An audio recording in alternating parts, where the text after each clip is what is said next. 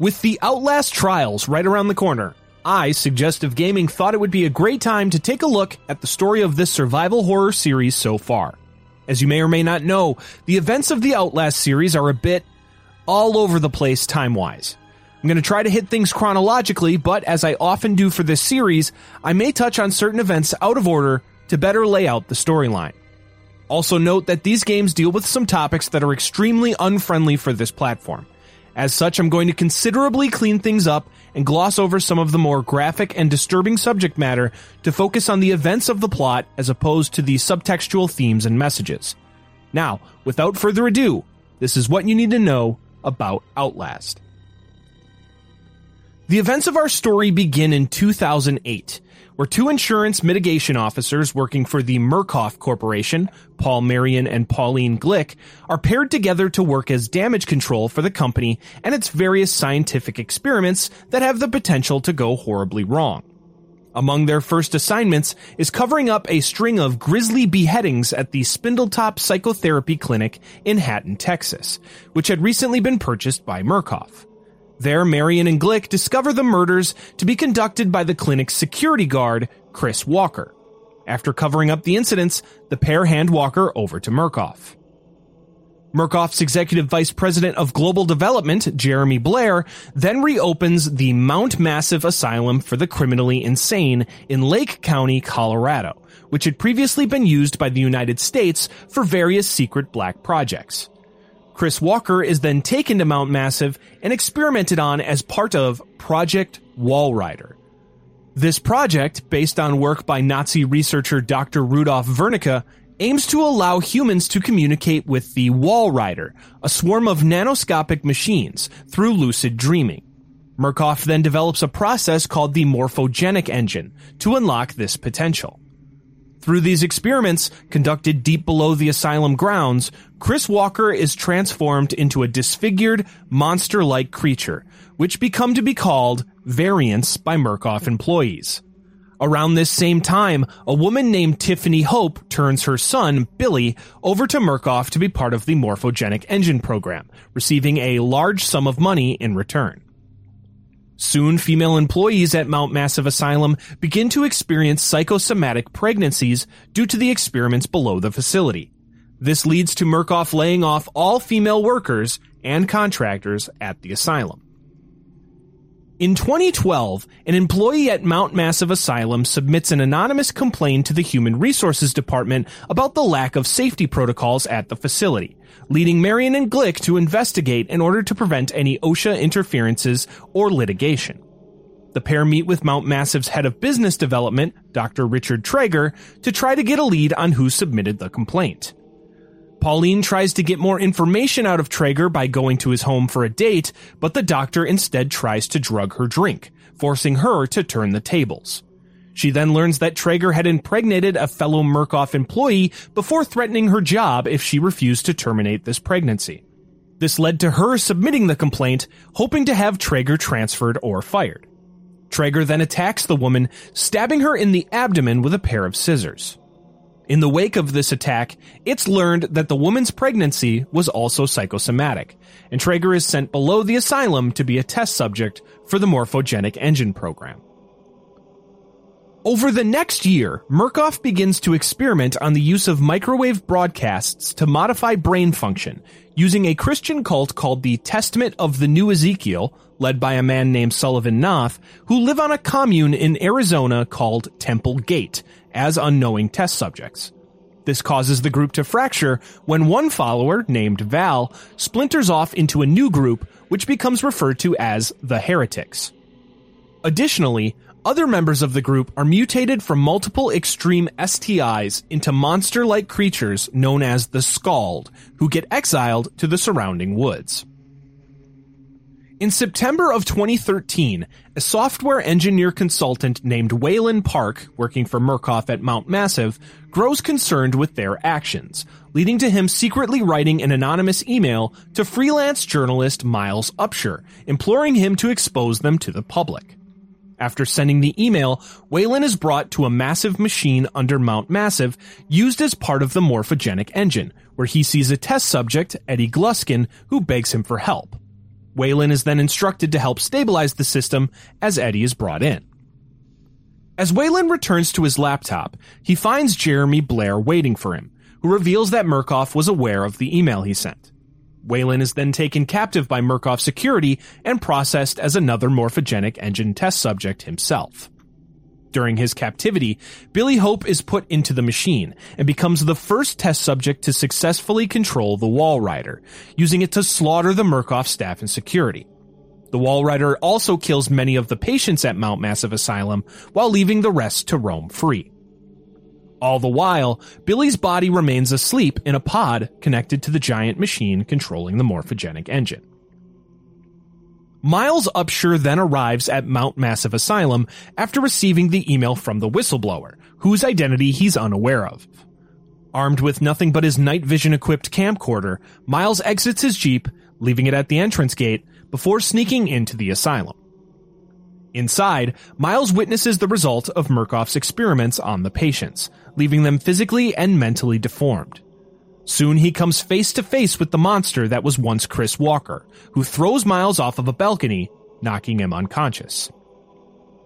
Meanwhile, the chaos in the facility allows Waylon to escape his restraints and find a camera of his own.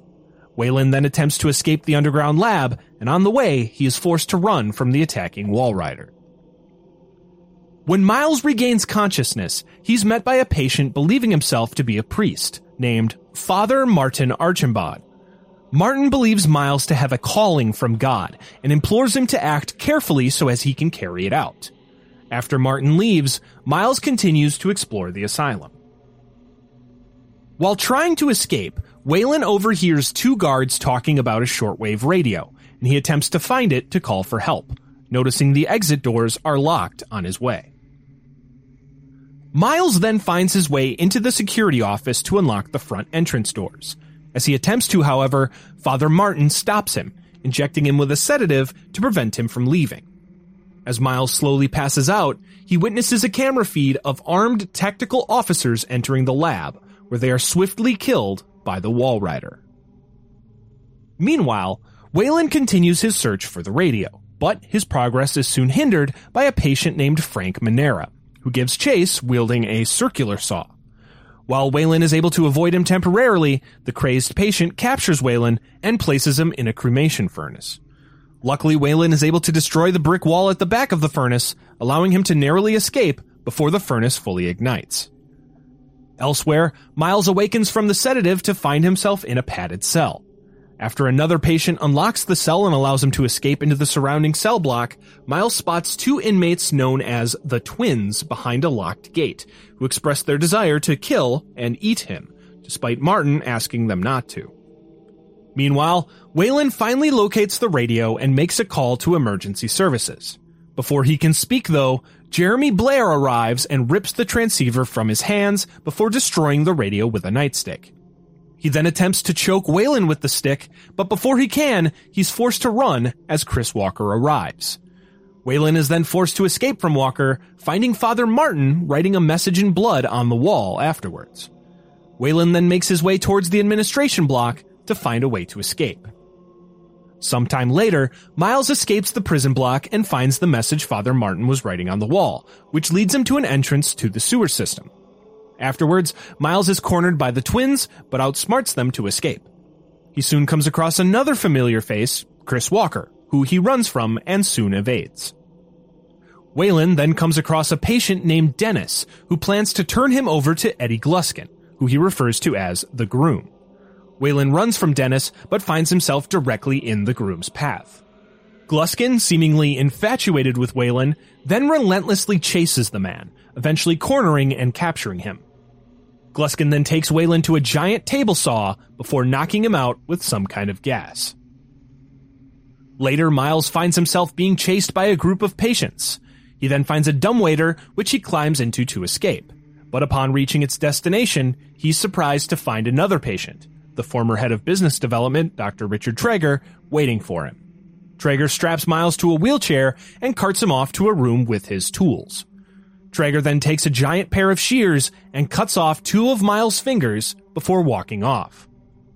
Miles then fights through his pain and struggles to get free of the wheelchair. When Waylon awakens, he finds himself strapped to the table saw, with the groom about to use it to mutilate him. Another patient then attacks the groom, giving Waylon an opening to escape. After a long chase, Waylon is able to defeat Eddie Gluskin in his gymnasium of hanging bodies, impaling the groom in one of his own metal spikes. Meanwhile, Miles deals with his own chase with Traeger. He is eventually able to reach an elevator to escape, but as it descends, Traeger attacks. Miles is able to push Traeger into the elevator's entrance and activate it, crushing and finally killing the demented doctor. Miles then finds Father Martin once again, who leads him into the asylum's chapel. There, Father Martin leaves Miles a key to a nearby elevator and is hung up upon a cross. The cross is then lit aflame, and Miles takes his leave to find the elevator. Miles takes the elevator down below the asylum and is surprised to find the lab. There, Chris Walker attacks him once again, but the Wall Rider arrives and finally kills the monstrous man. Afterwards, Miles finds the office of Dr. Vernica, who tells him about the Wall Rider project before tasking Miles with killing Billy Hope to stop it. Miles then finds Billy's body and the machine keeping it alive, which he turns off. As Billy dies, the Wall Rider attacks Miles before inhabiting his body and possessing him. Miles crawls his way to the lab's exit, where he is met by Vernica and a group of tactical officers. The officers then open fire on Miles, and he falls, but a shocked Vernica realizes that Miles has become the Wall Rider's new host. Afterwards, only the sounds of screams are heard as the Wall Rider kills its attackers. Meanwhile, Waylon is able to find his way to the asylum's entrance to finally escape his nightmare. There, he's met by Jeremy Blair once again, heavily wounded, but with enough strength to attack him. Before Blair can kill Waylon, however, the Wall Rider arrives and decimates him, leaving a rattled Waylon to finally leave Mount Massive Asylum. As Waylon gets into the Jeep Miles left at the entrance gate, he spots Miles Upsher's body, now controlled by the Wall Rider, outside the asylum. He takes one final recording of it before speeding off to safety. Sometime later, Waylon meets with a former Murkoff employee named Simon Peacock, who now seeks to expose the company.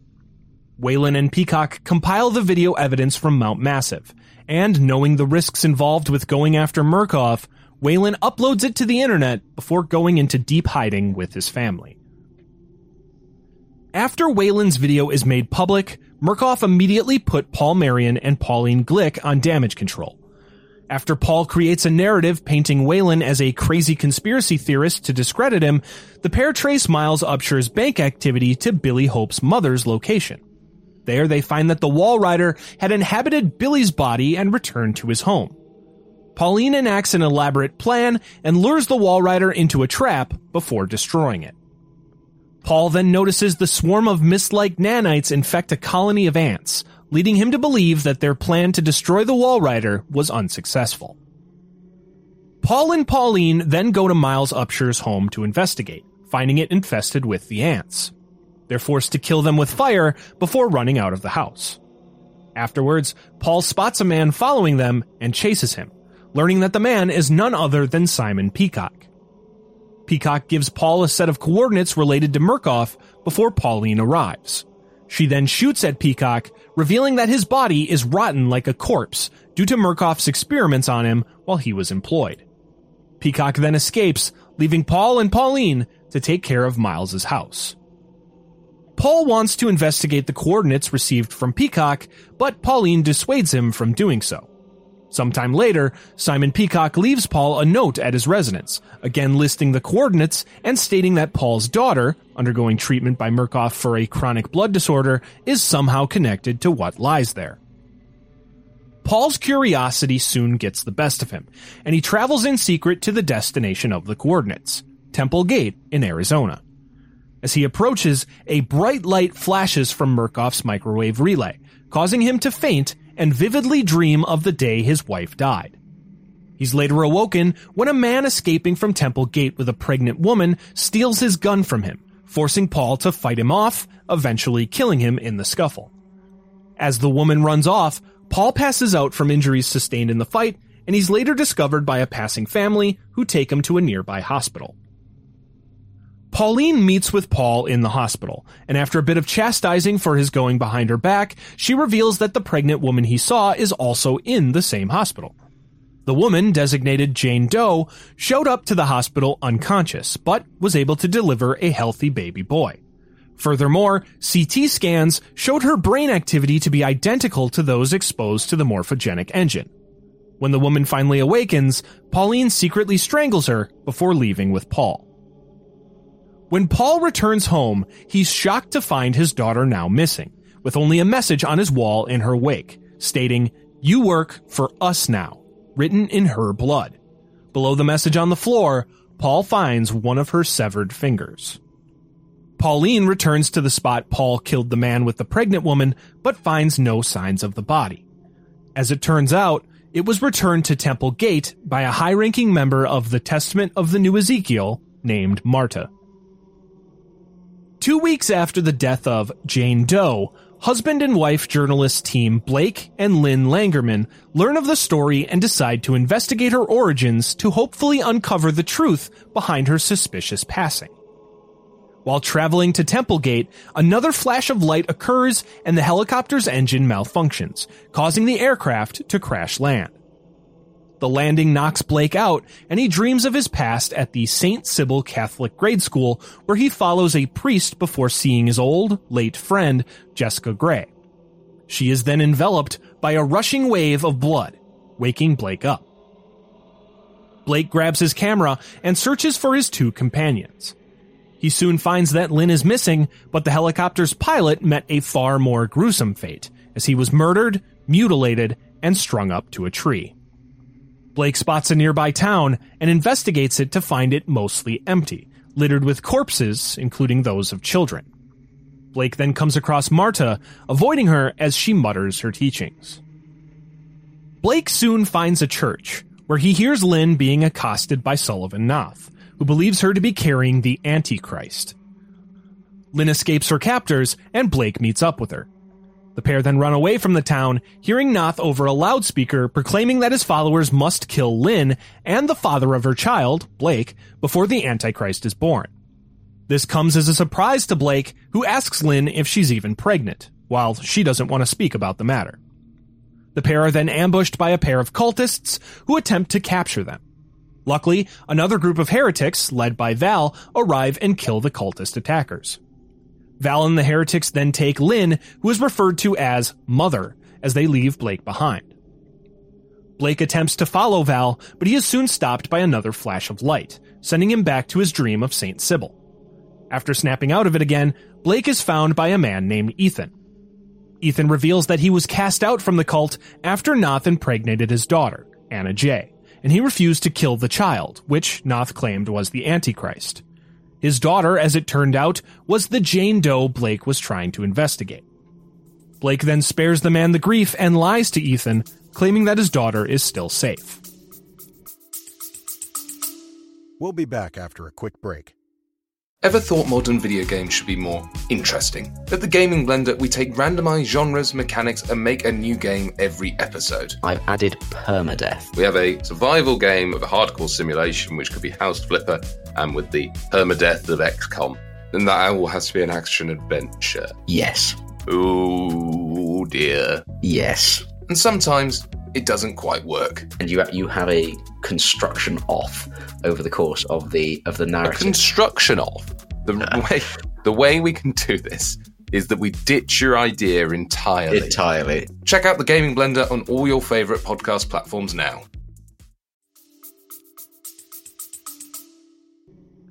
Ethan then takes Blake into his home and lets him rest under his floorboards. After another dream about Jessica, Blake is awakened to find Ethan being questioned by Marta. Despite her threatening him with her pickaxe, Ethan refuses to give her any information about Blake's whereabouts, leading the crazed woman to murder him. After she leaves, Blake continues his search for Lynn. After another hallucination of his childhood, Blake recalls that Jessica had died by hanging in an apparent suicide. Blake continues through Temple Gate and finds another church, where a man is strung up to a wheel with his eyes gouged out and Judas carved into his chest. This man, Josiah, asks Blake to kill him before Noth returns with his wife, Mary, so as to prevent her torture. Blake then hears Noth approaching and hides in a nearby confessional, where he watches the cult leader and his men tie Mary down to a torture rack. They proceed to stretch the woman until Josiah finally tells Noth where Val has taken Lynn, the mines up the mountain. Noth then has Josiah killed before Mary is stretched to death as well. After Noth and his men leave, Blake follows to hopefully reach the mines before they do. After avoiding Marta, Blake finds himself in another hallucination. After snapping out of it, Blake comes across the Skald, and two of them, named Laird and Nick, find and capture him. Laird then forces Blake to swallow some of his blood to prove that he is their Messiah. After passing the test, Laird takes Blake's camera, believing it to be his gospel, before Nick nails him to a cross to be reborn. When Laird and Nick leave him to die, Blake is able to rip his hands from the crucifix, crawling to bandages nearby to tend to his wounds. Afterwards, he sneaks past Laird and Nick, finding his camera before another hallucination takes him. Once out of it, Blake runs from the pair of Skald pursuing him, but is soon caught by them once again. This time, they bury him alive, but he is luckily able to claw his way out. While continuing on, Blake is again stopped by Laird and Nick, but the Skald then turn on the pair, killing them and allowing Blake to continue. After another hallucination, Blake reaches a lake, where he spots a man walking into it to drown himself. Despite the evil feeling he gets from the waters, Blake uses a nearby raft to begin crossing it towards the mines.